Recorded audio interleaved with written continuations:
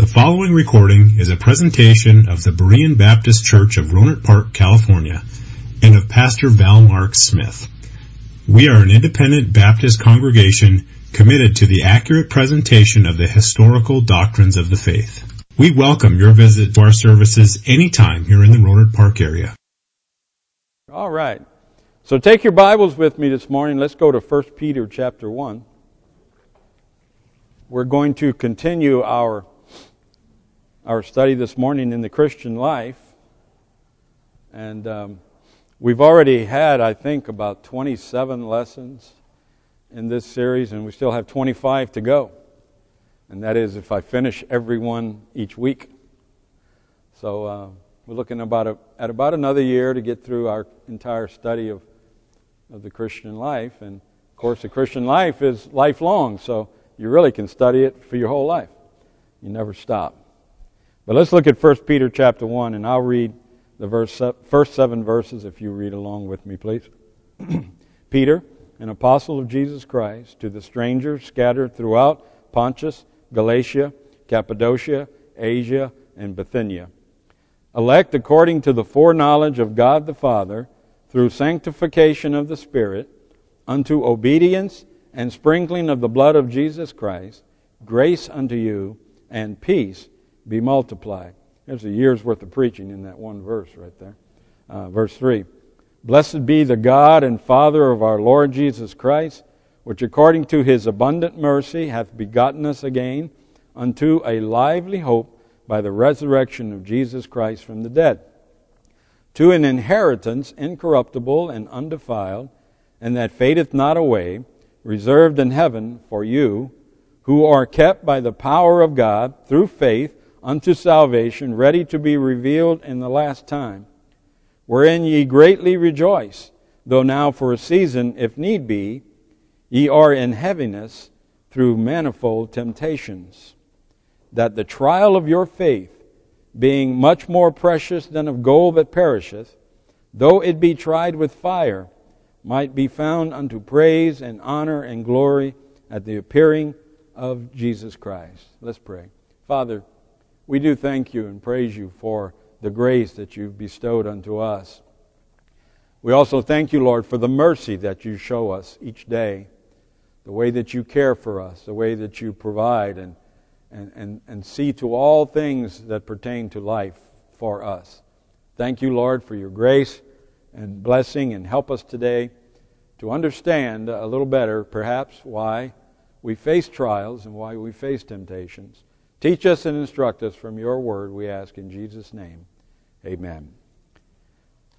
Today we're going to look at the 6th installment in the study on the judgment of the saints. Remember, we said that we will all stand before Christ to be judged. And not to be judged according to whether or not we go to heaven, because that was already determined by Jesus' death on the cross. We, as His elect children, were saved by Christ, and we know that heaven is our home, but we will stand before Christ in judgment, not to determine heaven or hell, but for the purpose of rewards. Our life will be examined, and we've been looking at several different aspects of that life. We've looked so far at we'll be judged by how we control the old man, the old nature, how we treat the brethren, how we discharge our authority. We've looked at we will be judged by how we use our talents, how we spend our time. Now today, I'd like to look at how we handle trials. Number 6 on your study sheet. How we handle trials. Turn with me, if you would, please, to Matthew chapter 5. Let's all turn together to Matthew chapter 5. And we'll read just a few verses from Matthew chapter 5. And let's look at beginning at verse number 11. Matthew chapter 5, beginning at verse 11. We read here, Blessed are ye when men shall revile you and persecute you, and shall say all manner of evil against you falsely for my sake. Rejoice and be exceeding glad, for great is your reward in heaven. For so persecuted they the prophets which were before you. Have you ever wondered what life would be like if we never had to face problems? Did you ever think about that? I mean, that's an amazing thing to think about. If we never had to face problems, no disappointments, everything took place just the way we wanted it to. If we never had to face disappointments, no discouragements, if we were never burdened so heavily and could see no relief, that we fell into deep despair and discouragement. Imagine if that didn't exist. No sorrows. No one would ever die. No one would ever let us down. No one would ever hurt us. No worries. If we never had to worry about anything, if everything was taken care of and everything was provided and we never had to fret or worry about anything. Have you ever thought about that? You know there is a place like that? What's it called? Heaven, yes. There is a place where none of these things will exist. And that's in heaven, in the presence of the Lord. But guess what? We're not there yet, are we? And in this world, and in this life, it is fraught with sorrows, disappointments, discouragements, worries, trials, temptations, snares, all these things. Trials will come. They will come in many forms. And throughout our life, we're going to face disappointments and trials in many forms. Through death. They'll come in the form of illness. They'll come in the form of financial ruin. They'll come in the way of wayward children, religious persecution, broken marriages, and many more. Yet, despite all of these things, to the Christian, this does not mean defeat. Now, we need to understand that. It does not mean that we are defeated. In fact, to those of us who are the children of God, trouble is a schoolmaster. It's there to teach us. It's there to instruct us. It's there to admonish us. So trouble is not something to be feared. Trials are not something to be shunned and something to be hated and despised. Now, they're not pleasant. Absolutely, they're not pleasant, and they're certainly no fun, but they're a reality. And we need to understand that. Trials instruct us in the power and grace of the Almighty Father. From these tribulations and from these trials, God shall be exalted and God shall be glorified if we learn to handle these trials correctly. In Psalm 46 and verse 10, the psalmist writes, "Be still and know that I am God. I will be exalted among the heathen. I will be exalted in the earth." It's interesting, he said, be still. Because what we often want to do when trouble starts in our life, we want to react. We want to jump in and get busy. And you know, sometimes you just need to be still. Sometimes we just need to stand still, pray, and wait for God to take action. We learn, through trials, we learn patience. We learn hope. We learn faith and godliness. We find strength. We not only find strength for ourselves, but through our trials, we can often find strength to help others. To help those who may face the same things we faced. And we can go to them and be an encouragement and be a help, and we can share with them our faith and our hope through our trials, and that will strengthen and help them. In Romans chapter 5 and verse 3 we read, "And not only so, but we glory in tribulations also, knowing that tribulation worketh patience, and patience experience, and experience hope. We shall be strengthened and purified by the fires of these trials. So we need not fear trouble. We need not fear trials when they come into our life. Instead, we should accept them. And according to God's Word, even rejoice in them. We read just a moment ago in Matthew chapter 5 and verse 12. Rejoice and be exceeding glad concerning the trials in our life.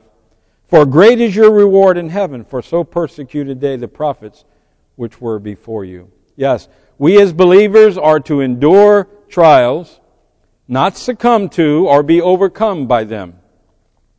We're to endure them. Now, this morning I'd like to make some observations concerning the trials we face in our life. And I'll try to be brief so we get through this entire list. So let's go ahead and get started. First of all, letter A on your sheets. When trials come, do not be surprised. Expect them. When trials come, do not be surprised. Expect them. Now, you're in Matthew chapter 5. Let's go over to chapter 18. Matthew chapter 18, please. And we'll read just a few verses here. Matthew chapter 18, and we're going to begin at verse number 6. Beginning at verse 6, we read, But whoso shall offend one of these little ones which believe in me, it were better for him that a millstone were hanged about his neck, and that he were drowned in the depth of the sea. Woe unto the world because of offenses, for it must needs be that offenses come. But woe to that man by whom the offense cometh. Now, my first observation in this is that God is very serious about not offending His children. Very serious. I mean, He says it were better if a man offends one of his children. He says it were better that a millstone were tied around his neck and that he was cast into the ocean to drown in the depths of the sea. Now, that's a pretty strong statement right there. So I think right off the bat, when we look at this, we need to understand how we treat each other is very important to God. And so we need to take special heed to that warning. But there are two things to consider when we consider the offenses discussed here in Matthew chapter number 18. First is that they are certain. They are certain. In verse 7, he says, Woe unto the world because of offenses, for it must needs be that offenses come. Christ's words do not necessitate any man to offend. However, given the depraved state of the heart of man and the spirit of iniquity of this world, it is impossible but that there will be offenses. Offenses will come. They are certain. In your life, trials and offenses are certain. You can count on them. Now, none of us wants to offend another, nor do we wish to be offended. Yet, Christ stated that we, in fact, will offend and will be offended. I never intentionally want to offend anyone in this room, but you hang around me long enough, and sooner or later I will. It's going to happen. And sooner or later, you're going to offend me. Now, pertaining to each other, we need to right now decide, I'm not going to let you offend me because you're my brother and sister, and I'm not going to allow that. So if you do something to offend me, I'm not even going to worry about it. I'm going to let it go and go on. And that's the way we need to be with each other. That's extra. It's not in my notes, so I did give you a little bonus. So then, are we to assume based upon this, are we to assume that God has placed in His will for another person to offend us? Well, let's answer that question. In James chapter 1 and verse 13, we read, "Let no man say when he is tempted, I am tempted of God. For God cannot be tempted with evil, neither tempteth He any man." So no, we're not to assume that God has placed in His will that we'll be offended. God does not put into the heart of a man to sin. It would be impossible for God to put into the heart of a man the desire to do that which He Himself has condemned. It is not possible. So God does not will for a man to offend us. He does not appoint a man to come and offend us. It is not by the will of the Lord that men offend one another. Rather, it is by the will of the flesh that offenses come. In James chapter 1 and verse 14 we read, "But every man is tempted when he is drawn away of his own lust and enticed." So, no, God doesn't place it in His will. He doesn't appoint a man to come and offend us. We manage to do that ourselves. But they are certain. It is certain that offenses will come. But let me say, do not allow them to cause you to become discouraged and quit. Be ready for them. So first, they are certain. But secondly, it's important that we understand that they are woeful. That they are woeful. Matthew chapter 18 and verse 7 again. "Woe unto the world because of offenses, for it must needs be that offenses come, but woe to that man by whom the offense cometh."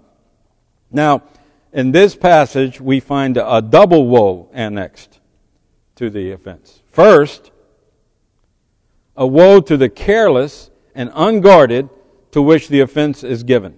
He said, "Woe to the world because of offenses." Woe unto us when we are so careless as to stumble in this world. We must be attentive. We must walk circumspectly. Ephesians chapter 5 and verse 15. We're to walk. Listen, we're to be aware of the fact that we're going to face offenses, we're going to face trials, we're going to face temptations. And we are to walk carefully, observing everything about us and being circumspect in our lives. We are to walk not as fools, but as wise men. We walk as wise men when we walk according to the principles of God's Word. We make Christ our pattern. We have the Spirit for our guide. And we walk as becomes the gospel of Christ. These should be the attributes of our daily walk. Striving to be like Christ. Now I know it's a popular thing to say, what would Jesus do? But in essence, that's exactly what we're talking about. Every instance in our life, we need to stop and think how Christ would handle that situation, and we should do the same. So we need to walk circumspectly. So first, the woe is given because of the carelessness, but second, a woe is given to the wicked who willfully give the offense. In verse 7 of Matthew chapter 18, "But woe to that man by whom the offense cometh." Now, there will be no excuse for the offenders in this case.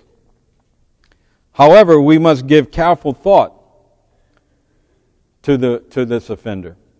The question would come to mind, can a child of God commit an offense against his brother? Well, to answer this, we must consider two factors. First, we must consider the degree of the offense. I don't think I put these on your sheet, but you might want to jot them down. First, we must consider the degree of the offense. Now, the offense spoken of by Christ here is one that ends in total defeat. It utterly destroys the heart of the one upon whom it is afflicted. It leaves that man empty and embittered toward God and His kingdom. It is an offense of the highest degree. In other words, this offense is given with the intent of destroying this individual's spiritual life. But second, we must consider the intent of the offense. This offense is with a malicious intent. It's as if this person set out and intended to be hurtful and hateful and destructive toward this one person. Everything done by them is to bring discouragement and to cause them to stumble and fall, to drop their profession of Christ, if that were possible, to quit His service and desert His cause. It is the goal of the offender to inflict such hurt upon the offended so as to utterly destroy them. Now back to the question. Can a child of God commit an offense against his brother? Yes. He can. It is not only possible for a child of God to offend another Christian, but it is more than likely that he will. We will offend each other. But, I'll put a billy goat right there. But, the type of offense the Lord spoke of, in my opinion, cannot come from a true child of God. Now you listen to me. Let me explain. If we are truly a child of God and we are indwelled with the Holy Spirit, we are going to love one another. And yes, at times we might become embittered and embattled against each other, and we might say hurtful things, and we might hurt one another. But a true child of God is always going to make it right. A true child of God is always going to go to his offended brother and say, I'm sorry. And he's going to restore that fellowship. And he's not going to pursue that offense to the point that he drives his brother or sister out of the will of God. He can offend, yes. Oh, absolutely. I can offend you, you can offend me, we can offend each other. But not in the way that the Lord was discussing in Matthew chapter 18 and verse 7. It would then seem that while a believer may indeed, without intent, offend another believer, he could never do so with extreme hatred or malice. Such behavior would serve as proof of an absence of the Spirit of God. Remember, Jesus said the world would know we were His disciples. How did He say we'd know? By our what? Our love for one another. That's the acid test. That's the proof. He said, by this shall all men know ye are my disciples, if ye have love one for another. A true child of God cannot. It's impossible for him to hate his brother or sister in Christ, because the Spirit of God within us will not allow us to do so. Now again, we might not necessarily like someone. Okay? I've gone through this many times. There's a difference between love and like. It's possible to love someone and not like them. So we understand that what we're talking about here. The Spirit itself, Romans 8:16, beareth witness with our spirit that we are the children of God. We know that upon salvation we are made a new creature. 2 Corinthians 5:17, therefore if any man be in Christ, he is a new creation, a new creature. All things have passed away. Behold, all things become new. We are given the Spirit of truth, not of error, and we will love one another as children of God. 1 John chapter 4, we read, we are of God, he that knoweth God heareth us, he that is not of God heareth not us. Hereby know we the spirit of truth and the spirit of error. Beloved, let us love one another, for love is of God, and everyone that loveth is born of God, and knoweth God. He that loveth not knoweth not God, for God is love. So we understand that. So first, we must expect trials. But then, letter B, secondly, when trials come, exhibit faith. Exhibit faith. So first, we're not surprised, we expect them. But then secondly, when trials come, exhibit faith. I'd like for you to turn with me now to Romans chapter 8. Let's go quickly to Romans chapter 8.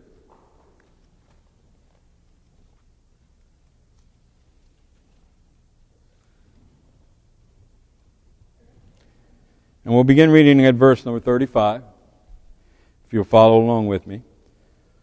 Who shall separate us from the love of Christ? Shall tribulation, or distress, or persecution, or famine, or nakedness, or peril, or sword? As it is written, for thy sake we are killed all the day long, we are accounted as sheep for the slaughter.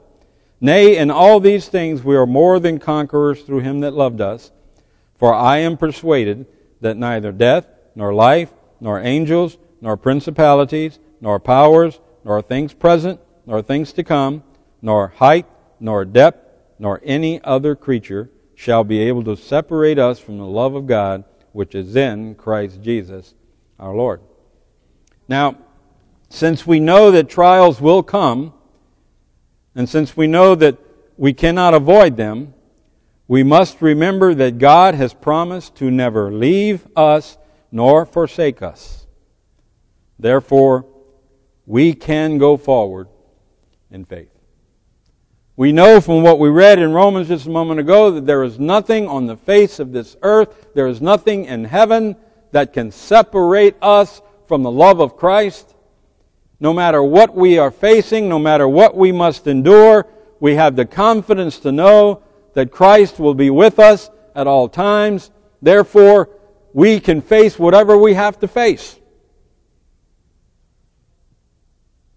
We go forward in faith. We have the confidence to know that all God has called us to do, He has equipped us to do. Philippians chapter 4 and verse 13. I can do all things through Christ which strengtheneth me. Now that doesn't mean I can do everything, because I cannot rebuild an engine. I cannot fly an airplane. I cannot perform open heart surgery. I can, but the results won't be very nice. But I can do anything that God has called me to do. I can do everything that God has purposed that I will do. I can be a good father. I can be a good husband. I can be a good church member. I can be a good child of God. I can do all these things. I can endure trials. I can endure temptation. I can face even death through all these things. I can do it through Christ who gives me strength. And that's what we need to remember. No matter what we're facing, no matter what's going on. You know, I go through some things that are pretty hard to handle sometimes, and I'll get, can I confess to you? I might go away somewhere all alone, and I might cry, and I might weep, and I might sorrow over what I'm facing. And I may say, God, please give me strength. I just don't know how much more I can take. But you know what? I don't stay there and crawl up in a little ball and wait to die.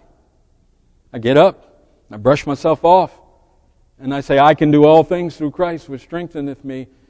I can remember that Jesus said, I will never leave thee nor forsake thee, and I can face my trials with faith. Even in the face of trials, we can endure and we can continue in faith. We as believers must persevere in the face of trials. We know that they will come, and we know that all things in our life happen according to the purpose and will of God the Father. Therefore, we know that the trials we face are ordained of God for our admonition and our benefit, and we know that God will bring us through them by His grace and with His power. Don't give up. Don't quit.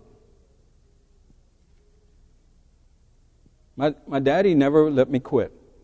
He never let me quit anything. When I was a preteen, I was in baseball.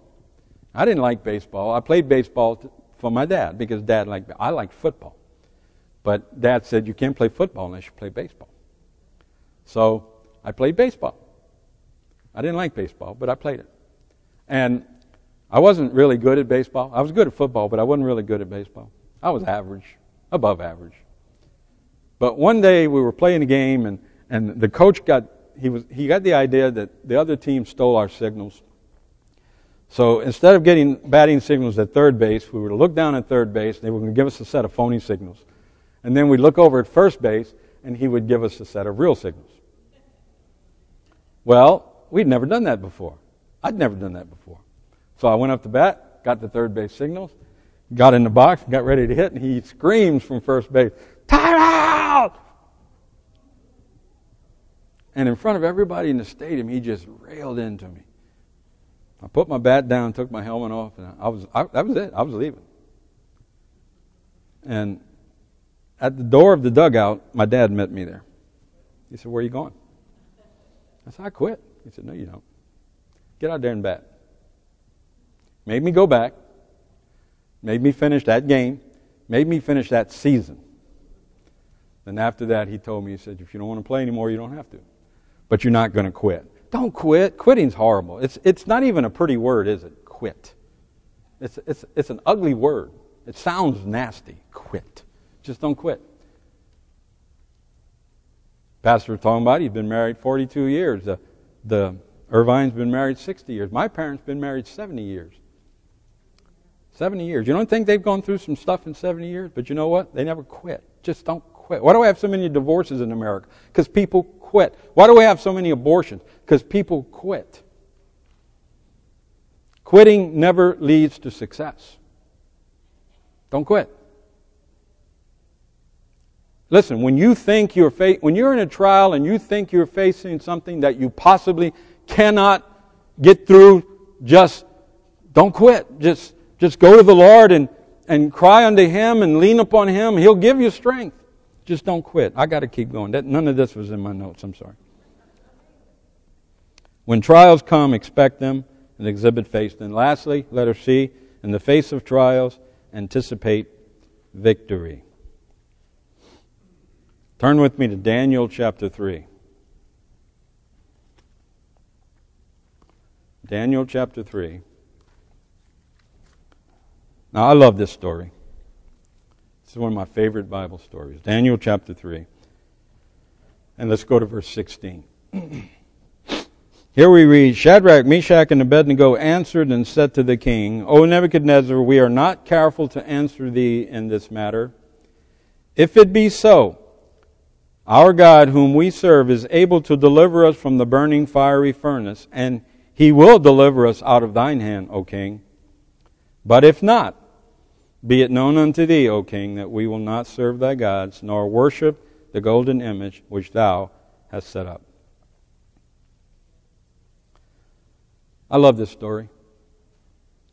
I think most of you here probably know this story of when Nebuchadnezzar built the idol of himself and commanded that at the sound of the music all men everywhere would face the idol and worship it. And Shadrach, Meshach, and Abednego refused. They weren't going to do it. So first in this little story, they knew that the trial was coming. They expected it. They knew that Nebuchadnezzar in Daniel chapter 3 and verse 12, they knew that he had set up the idol, and they'd already decided that they weren't going to worship that idol because that was a violation of the principles of God. They weren't being accused of ignorance in Daniel chapter 3 and verse 12. They were being accused of defiance. These men told the king they refused to worship your idol. But second, they faced the trial with faith. Now in verse 18, look what it says. But if not. So in verse 17, they said that God would spare them of this. But in verse 18, they say, But if not, be it known unto thee, O king, that we will not serve thy gods, nor worship the golden image which thou hast set up. They had faith. They faced that trial with faith. They weren't going to give up. They weren't going to quit. They weren't just going to, when nobody's looking, kind of just pretend to worship. No, they were going to stand up and they were not going to worship that idol. Matter of fact, they probably turned their back to it and blatantly just refused to disobey God. They faced that trial with faith. But then thirdly, I want you to see this, they anticipated victory.